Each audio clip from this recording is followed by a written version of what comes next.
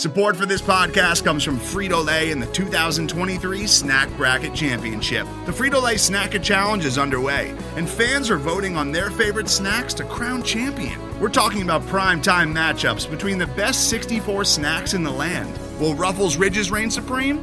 Can Doritos defend their dynasty? Or will Smart Food use their smarts for a surprise upset? Only you can decide. Get in on all the action for a chance to win up to $1,000 or a year's worth of snacks. Let your snacks be heard. Just go to fritolaysnacket.sbnation.com to vote and enter for a chance to win. No purchase necessary. Sweepstakes ends April 3rd, 2023. Void where prohibited. Year's worth of snacks awarded in the form of 52 coupons, each good for one bag of chips. See official rules at fritolaysnacket.sbnation.com.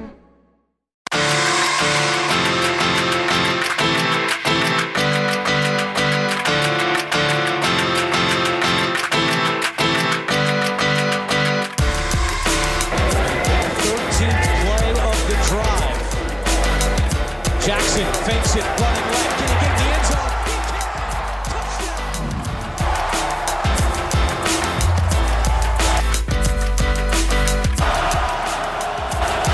He gets right as Jackson throws, and it's caught for the touchdown. John Brown puts Baltimore on top. And in the middle, Jackson for his tight end, brought in by Mark Andrews, who escapes and goes all the way for the touchdown. 68 yards. A 4th and 10, and here they come. Mayfield's pass is intercepted by Mosley, and the Ravens are going to take the division.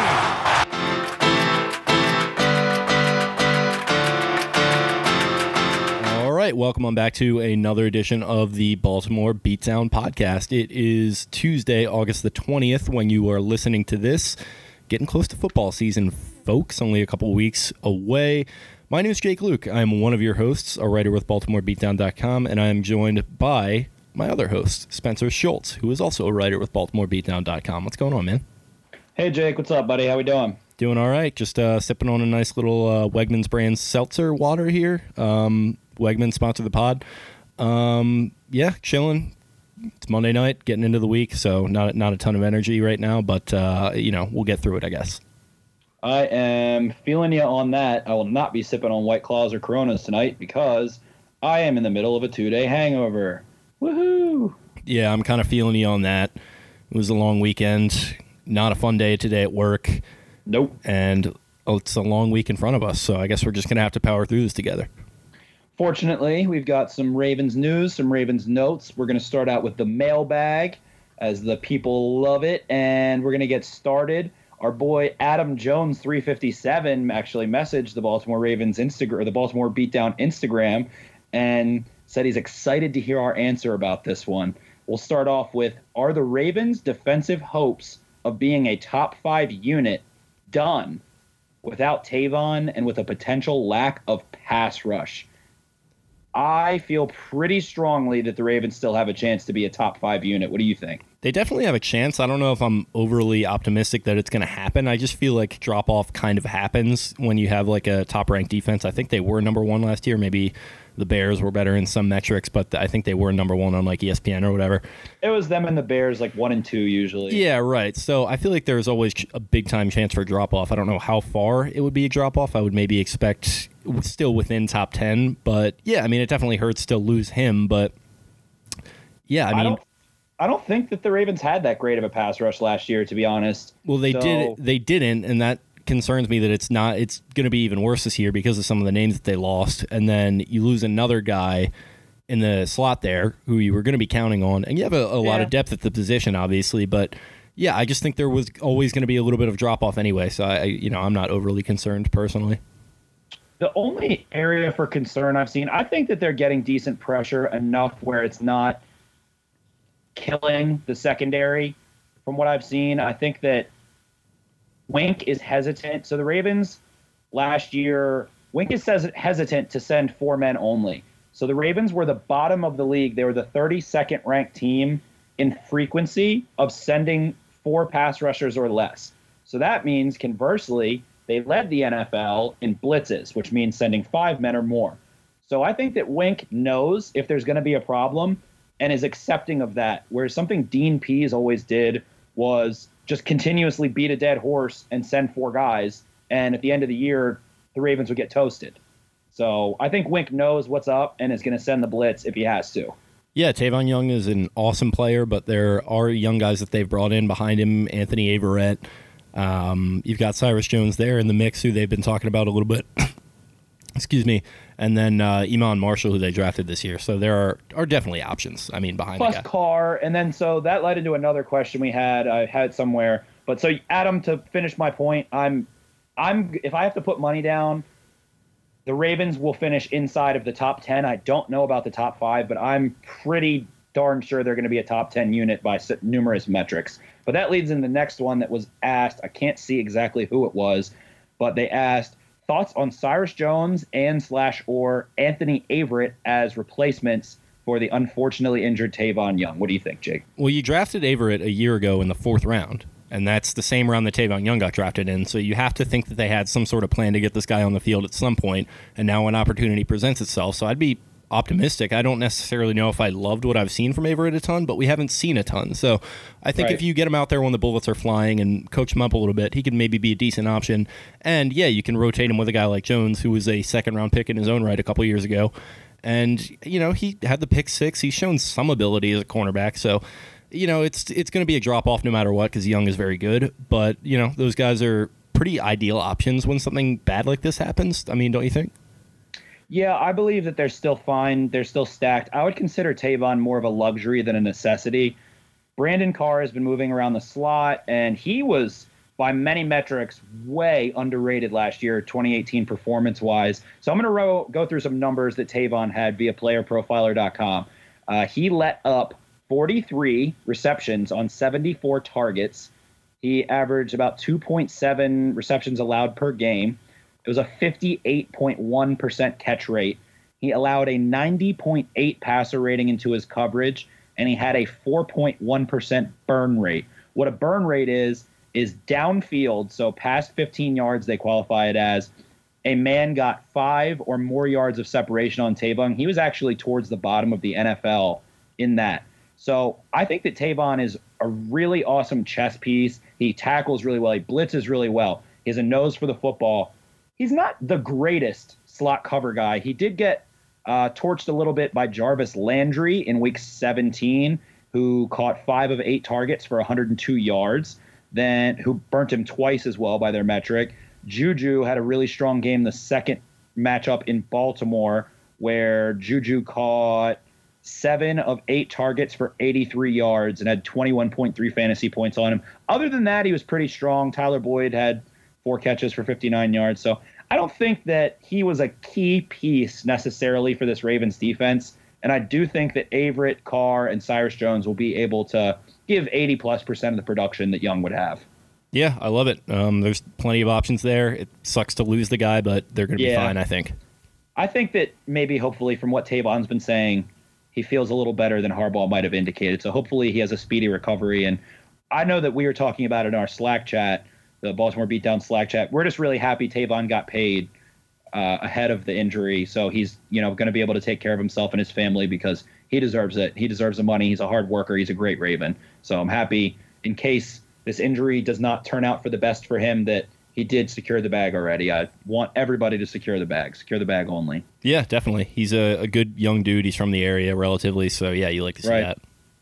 Yep. Let's go to another one. Will Trace McSorley make the 53-man roster? We're going to call this one the case for Trace. Give it to me, Jake. You know where I stand on this one. I say yes. I think he is going to be a quarterback. If it is QB3, QB2 for a little bit, maybe with RG3 still out.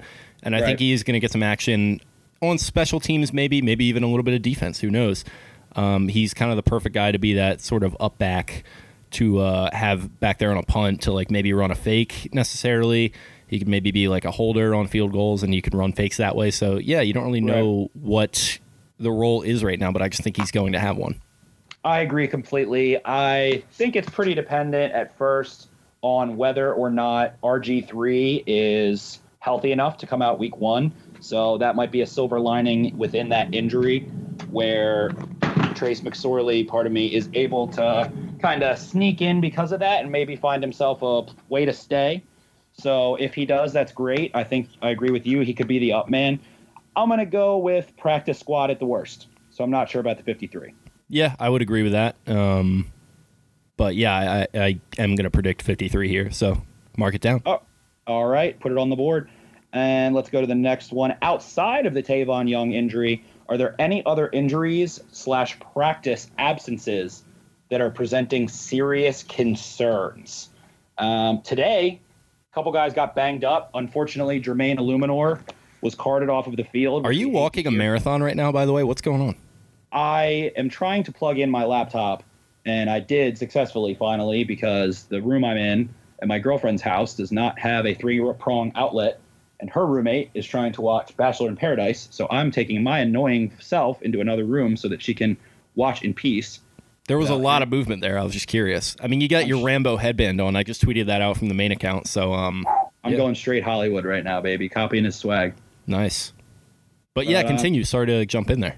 That's all good. So are there any other concerns? So unfortunately, Jermaine Illuminor was carted off the field today. I haven't heard a thing about it. I don't think we have an update as of 7/19 Monday evening, but hopefully, as he just had, in my opinion, the best performance he's had in any game as a Baltimore Raven, that it's not too serious.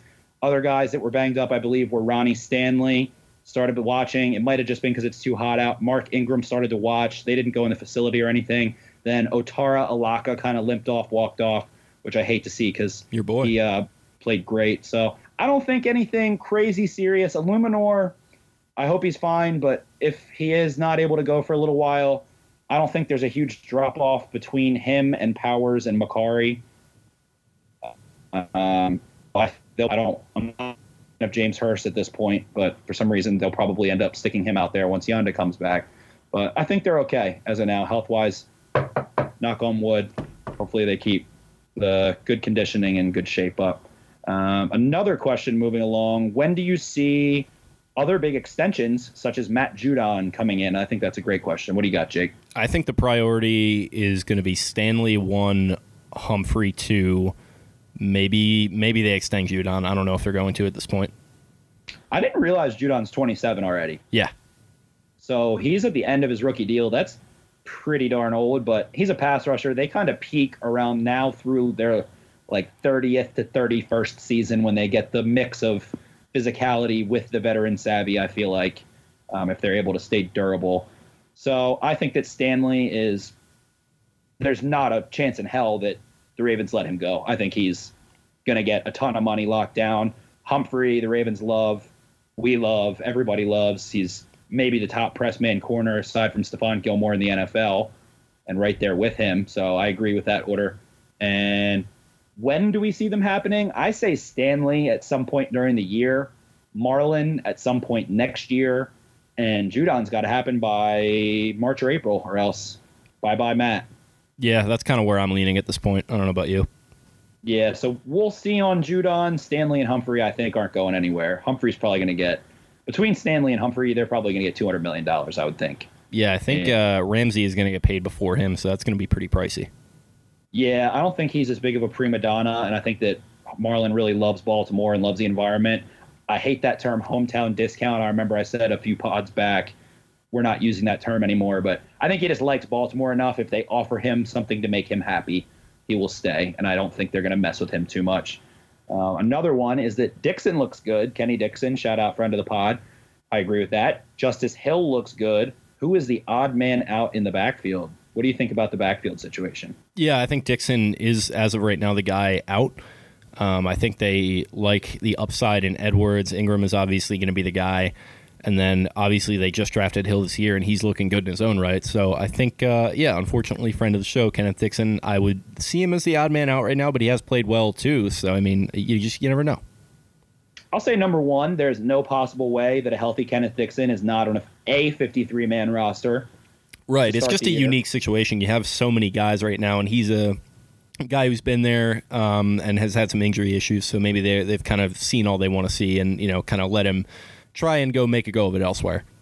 Right. I could see it maybe. This is what I think the situation boils down to. Ingram's locked up. He's not going anywhere. We know that.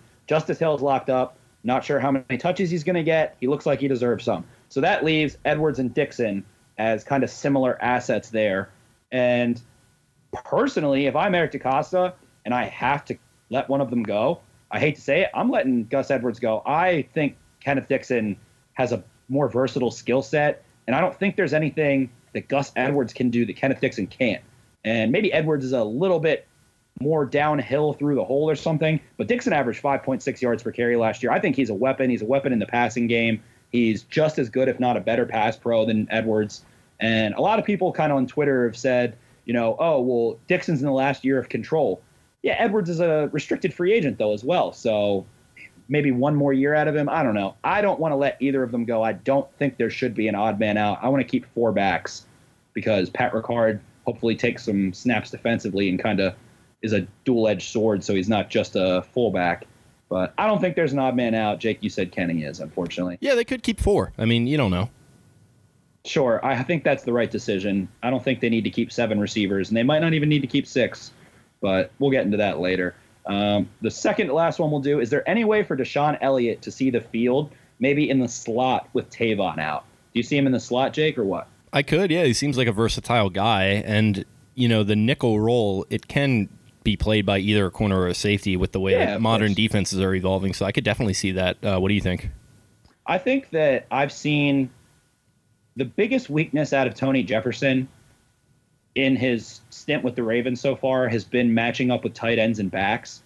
So Jefferson hasn't necessarily been a nickel, but what I see out of Deshaun Elliott is more range and length in those matchups. So I think that if Jefferson kind of comes into more of a sub backer role in dime and nickel and kind of plays robber or hook to curl and hangs out more at the line of scrimmage, that Deshaun Elliott could quite possibly be coming in, and especially later in the year as he gets a little more confidence and the team maybe trusts him more, kind of sits back and takes some of those corner routes that tight ends love to love or those deep crossers that slot receivers take. So I absolutely think Deshaun could be in the slot or maybe back a little bit behind Tony Jefferson if Jefferson's coming up in the box more, because I love what I see, as I said. So definitely.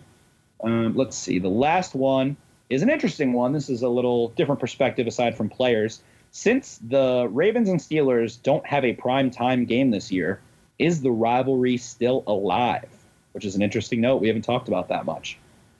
Yeah, I don't think that it's dead necessarily. I think it's kind of always going to be there for Ravens and Steelers fans because of the history there is very intense, because of the kind of geographic thing there where they're relatively close together and the fact that they're in the same division. I think it's always going to be there for the two fan bases, but on a national level, I get it if people aren't as plugged in as they used to be. We're not even talking about this like the guys from the early 2000s aren't there anymore. We're talking about this like where guys are from 5 years ago or even a few years ago aren't there anymore, like C.J. Mosley, Antonio Brown, like Terrell Suggs, Brett Kiesel. Some of these guys are just all gone, and they're both new teams. The only familiar face going to be here is like Ben Roethlisberger, if you think about it. So, yeah, I think from a national standpoint, maybe people aren't as plugged into it as they used to be. But I think with the way things are evolving, if Pittsburgh does end up getting a young quarterback at some point soon, then it could come back in a very big way, provided Lamar works out like we think he's going to. So the last part of what you got into is Lamar, and the Steelers haven't seen him yet. So no, they haven't. I think that Lamar might kind of reignite this rivalry a little bit as Roethlisberger's getting older, just from, the old passings on #football Twitter. Steelers like to talk some trash about Lamar. They like to, hit the running back joke and this, that, and the other. Yeah, they should. I don't blame them for that. Of course, we'll say the same things about whatever. I'm not mad about it, but I think that if Lamar has a really good game, a really bad game, basically whatever, that this could ignite a new era, phase, whatever, of that rivalry. And I think they basically traded up for Devin Bush as a direct counter to Lamar Jackson. Yeah, a lot of people said that at the time, and that's a good point. With Baker in the division, Nick Chubb, and Lamar Jackson, as well as Joe Mixon, they needed to get somebody to come in and run sideline to sideline because, Lord knows, they didn't have anybody to do that, really. Their front defensive line has been pretty good pass rushing-wise, but they've gotten kind of gashed the last few years in Shazier's absence, which, again, is so unfortunate, and I'm happy that they finally were able to get somebody. And do all that. But I think that Lamar can spark new era, hashtag new era, LJ8 edge in this rivalry. So that'll close out the mailbag. Thank you again for this week, guys. We got some good ones. And I feel like we're doing it usually on Tuesdays. So look out on Instagram mainly for the mailbag on Tuesdays, and that wraps it up. Now we can get into some of the segments. Yeah, so we were taking a look. Not a ton of news to go around right now. I mean, other than the injuries that we already talked about. But yeah, I just wanted to get into some of the Eagles joint practice notes. They're up there in Philly practicing against the Eagles. Nailed it. And yeah, so we kind of already hit on some of the injuries of concern. Have we talked about Illuminor yet? A little bit. He was carted off. We haven't gotten an update from John Harbaugh or anyone of the sort.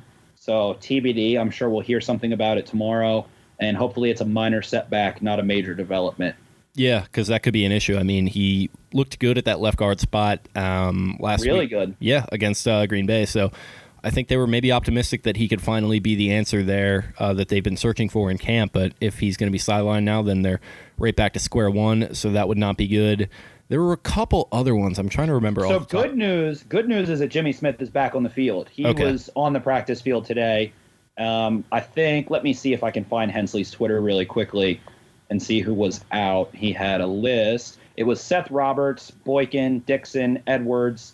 Yanda continues to be out. Chris Board is concussed. And obviously Tavon Young and a couple other guys. So nothing too crazy. I haven't heard developments out of anything. The linebackers kind of sat out immediately after the Packers game. I know Peanut, Kenny, and then Board, of course, with the concussion, kind of took a little breather, which is fine. It's preseason. They've been working their tails off all offseason. So I think the Ravens are in generally good health. Yanda has been on the cautionary side of John Harbaugh's decision to keep him inactive and away from getting banged up moving into the year, as he doesn't really need to be out here at this point. Yeah, definitely. A couple notes. Lamar Jackson did not have a great day against the Eagles D, it sounds like. Didn't have any interceptions, but not really any big plays. Earl Thomas got beat deep by Alshon Jeffrey on a play. He was not happy about that. And apparently the Ravens secondary was really impressing those Philly beat reporters. Yeah, a lot of the Philly journalists were saying that the Ravens secondary is the real deal, and they're kind of envious of it because that is the one weak spot aside from Malcolm Jenkins of the Eagles roster. So kind of sounded like today was more of a stalemate where both quarterbacks were checking down more and trying not to turn the ball over and kind of doing those first and second round jabs before getting into it maybe a little bit more tomorrow in the later rounds of the boxing match. So nothing crazy going on in Philly. Sounds like they were having a very respectful and professional day and that the Ravens were very gracious of their gracious hosts.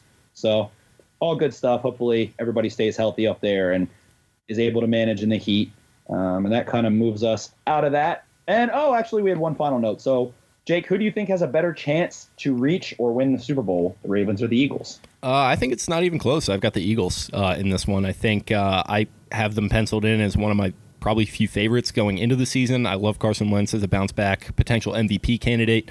I think they made a lot of great moves in the offseason. I just really like the way they do things as an organization. It does remind me of the Ravens, which makes sense because there's a lot of connective tissue there. But I think it's a similar idea with the way that the teams are being built. I just think the Eagles are further along in the process.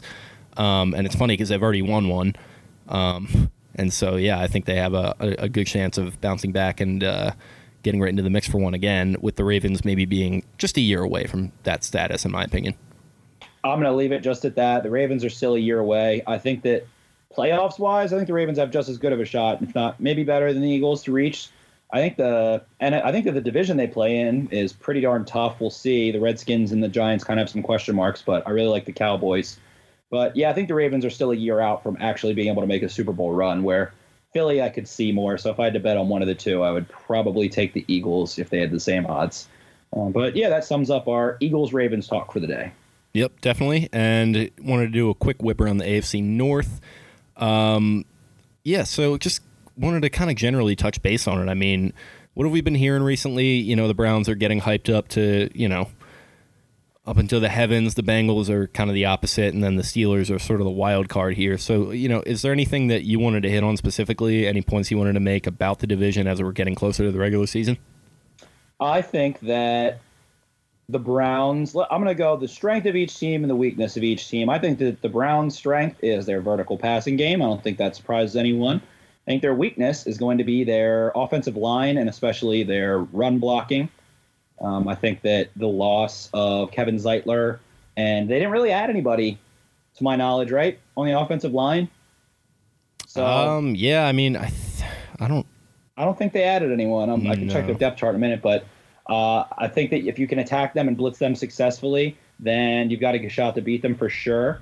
And they're really young, so I think that they can kind of be volatile and perhaps have a couple clunkers where the whole team's not firing on all cylinders. They're counting on a lot of really, really young players. So if those guys can put up, then by all means, put my foot in my mouth. But I think they're a little overhyped. I could see them being 8-8 to 10-6. I don't think they're going to be 13-3 or anything like that. I do love Baker. Baker's electric, and obviously Odell is going to be troublesome, but we shall see. Then Bengals-wise, their weakness as well, offensive line. What do you think about the Bengals squad? Bengals are totally rebuilding. I mean, it's, you can't expect them to do anything this year. They just don't have the talent. They don't have the coaching talent for one right now. Maybe Zach Taylor could be a good head coach, but I just don't understand the infrastructure around him, and there isn't really a plan for this season. I think the plan is to be bad this season, get a good draft pick, say sayonara to Andy Dalton, and potentially get somebody like Tua and just move into a new era. So for them, yeah, it is what it is. They're not going to be very good this year, and that's okay because they're finally showing some sense of direction and willingness to move on from the Marvin Lewis era. Right.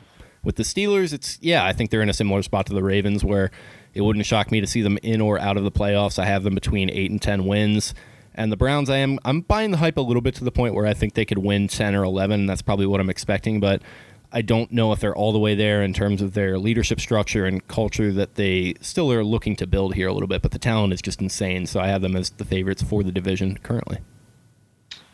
I think that, the Ravens and the Browns will probably be neck and neck at the top, and I think the Steelers are not very deep, so I think that they could easily fall apart and kind of end up seeing themselves more towards 6-10 than 10-6. Unfortunately, I wouldn't be surprised with a 7-9 season out of the Steelers unit, and they want to toot the horns of James Washington and James Conner and everything. Their offensive line is still fantastic, and that opens things up a lot, but we shall see. I think that secondary can get torched pretty darn easily. I don't love their talent, but I love their coaching is the difference there. It's kind of the opposite of the Browns for me. Yes, that's a good way to put it. Two different ends of the spectrum, a team that doesn't have as much blue chip talent, but has a rock-solid head coach and a better foundation to build upon. So I'm excited to see those two teams go at it, honestly, the Steelers and the Browns. I think the rivalry there is pretty darn strong, and I know that Browns fans really hate the Steelers as opposed to the Ravens. So those will be some games to look forward to. Well, I think some of the older ones hate the Ravens a little bit more, probably. That's true, but we'll see. So I don't know. I think the Ravens are looking stronger than people realize, and I think it's kind of started to catch on as of late, with some national media pundits and whatnot have gotten kind of sick of the narrative of the college gimmicky offense and seeing that that's not actually going to be the case. So we'll see. The AFC North, I'm going to say it's going to be the Ravens. That's my prediction. You say the Browns are the favorite. Yeah, it's close. Like you said, I'm kind of with you where I think it's going to be kind of a neck and neck situation, but I do have the Browns slightly edging them out and not making a ton of noise in the playoffs as of right now, though that's kind of a tough prediction either way. Right, and that moves us out of the AFC North news. Not a ton on the home front there. Just wanted to touch base with around there and see what's going on. But then our final little area was going to be Kyle Barber, our managing editor, who obviously has been on the pod quite a few times, put out his 53-man roster prediction. His final one, which is a little bit far out to be able to do that. But what do you think about that, Jake, his prediction? Let me pull it up real quick. I had a few thoughts, but if you want to get it going, I can jump in with you as I take a look at it here. Okay, so he followed my thought process of keeping all four of those backs, which I obviously agree with. Then a major cut was going to be Bradley Bozeman. He let go and kept Pat McCarry, which I also agree with. Receivers, he kept 6, and I think it's the most commonly 6 identified guys: Hollywood Brown, Willie Snead, Miles Boykin, Seth Roberts, Chris Moore, and Jaleel Scott. Is that going to be your receiver room, Jake, or what do you think I think so. I liked what he did at receiver. I liked what he did at O-line, and I liked what he did at quarterback, keeping all three of those guys. But yeah, going back to wide receiver, I think that's just kind of the group that makes the most sense to me as of right now. I wouldn't be surprised to see maybe Floyd sneak on there with the veteran experience, but yeah, maybe you go with the upside in Scott there. That would probably be my prediction as well. The only player that he left off for me is Otaro Alaka. His name can tie your tongue up quickly. He played outstanding. He was a little banged up today, but I would love to see him make this team. So Kyle kept 7 corners. I'll list them off. It was Marlon. Yeah, there was a crunch there. I did want to bring that up because there were 7 of them. Yeah, so it's interesting because you've got Cyrus Jones and Justin Bethel on there. I think I probably would lean towards 6. I don't have off the top of my head who I would have the replacement be, but I think it's going to be between Justin Bethel and Cyrus Jones there for that 6th spot. What do you think? I would rather keep Alaka than Bethel, I think. So I would take Bethel out and keep 6. And it also has to do with the fact that Anthony Levine can move around linebacker to safety. Then Tony Jefferson can kind of do the same. And I think they just have enough safety depth and DB depth outside of the corners to not need to carry a ton of corners. And but, again, we're still a couple weeks out, so injuries could happen. Amon Marshall is in a sticky place for me as well. I don't see him being active on game day if he does make the roster. I just don't think that would be a good use of the, I believe, 44 jerseys you get to try it out on Sundays. So I wouldn't be surprised if he were moved in some fashion off of the 53-man roster at some point. But I would prefer to keep Alaka at 5 backers and 6 corners instead. But other than that, I mean, I pretty much universally agree with Kyle. Yeah. And then he had Trace McSorley as well, which is what you have too. Yeah, definitely. I didn't have really any issues with it and nothing glaring. I think he did a very good job with it. And yeah, maybe we'll get into our own 53-man projections in an episode coming up here before the season. But yeah, we did want to wait on that a little bit. Yeah. So we're yeah, going to try and wait on that till right before the season starts. Yeah. So just look forward to that. We will have some of our own coming as well. But I think that might be all we got. You got anything else you want to plug or talk about before we get out? Nobody. It looks like Hollywood might play. That's the only thing I have written down here that I thought of. So excited to see him on the field, and that about sums it up for me. Yeah, same. You got your little cosplay on for him there, so I can tell you are very excited. And yeah, it's going to be a fun game up there in Philly. I think it's going to be a great test for the starters who I expect to play a decent amount in the first half. And yeah, it's just going to be a good litmus test. It's the dress rehearsal game. They call it before going into that 4th week of the preseason where nobody really plays. You just kind of skip over it and get ready for week 1. So this is going to be the last time that we really see them in action before the regular season. So yeah, get ready for it, and it's going to be a good one. We might post this one on YouTube, so we had a little trouble. I kind of just went through the process of editing it. We're going to put this one, if not this one, our Thursday/Friday preseason week 3 Eagles game review on YouTube. That'll just be on the Baltimore Beatdown YouTube page, so look out for that. We would love if you would leave us a 5-star subscription. We appreciate it. We appreciate you guys, the listeners. And if you could take 5 seconds to go do that, that would be awesome. Again, follow Jake on Instagram, Twitter. Follow the Baltimore Beatdown page. Follow myself. We're going to be ramping things up more and more into the season and keeping you occupied throughout the week for sure. So we're excited and happy to have you guys. Yes, we are. Thanks for listening, and peace out. See you. You see, I ain't no big sack, man. I don't like sacks, man. See, sacks take me out of my game. I like running folks down. And I like interceptions and touchdowns. Busting up them screens. Blocking punts. You in the gutter. I like that. In the gun. I like that bump and grind.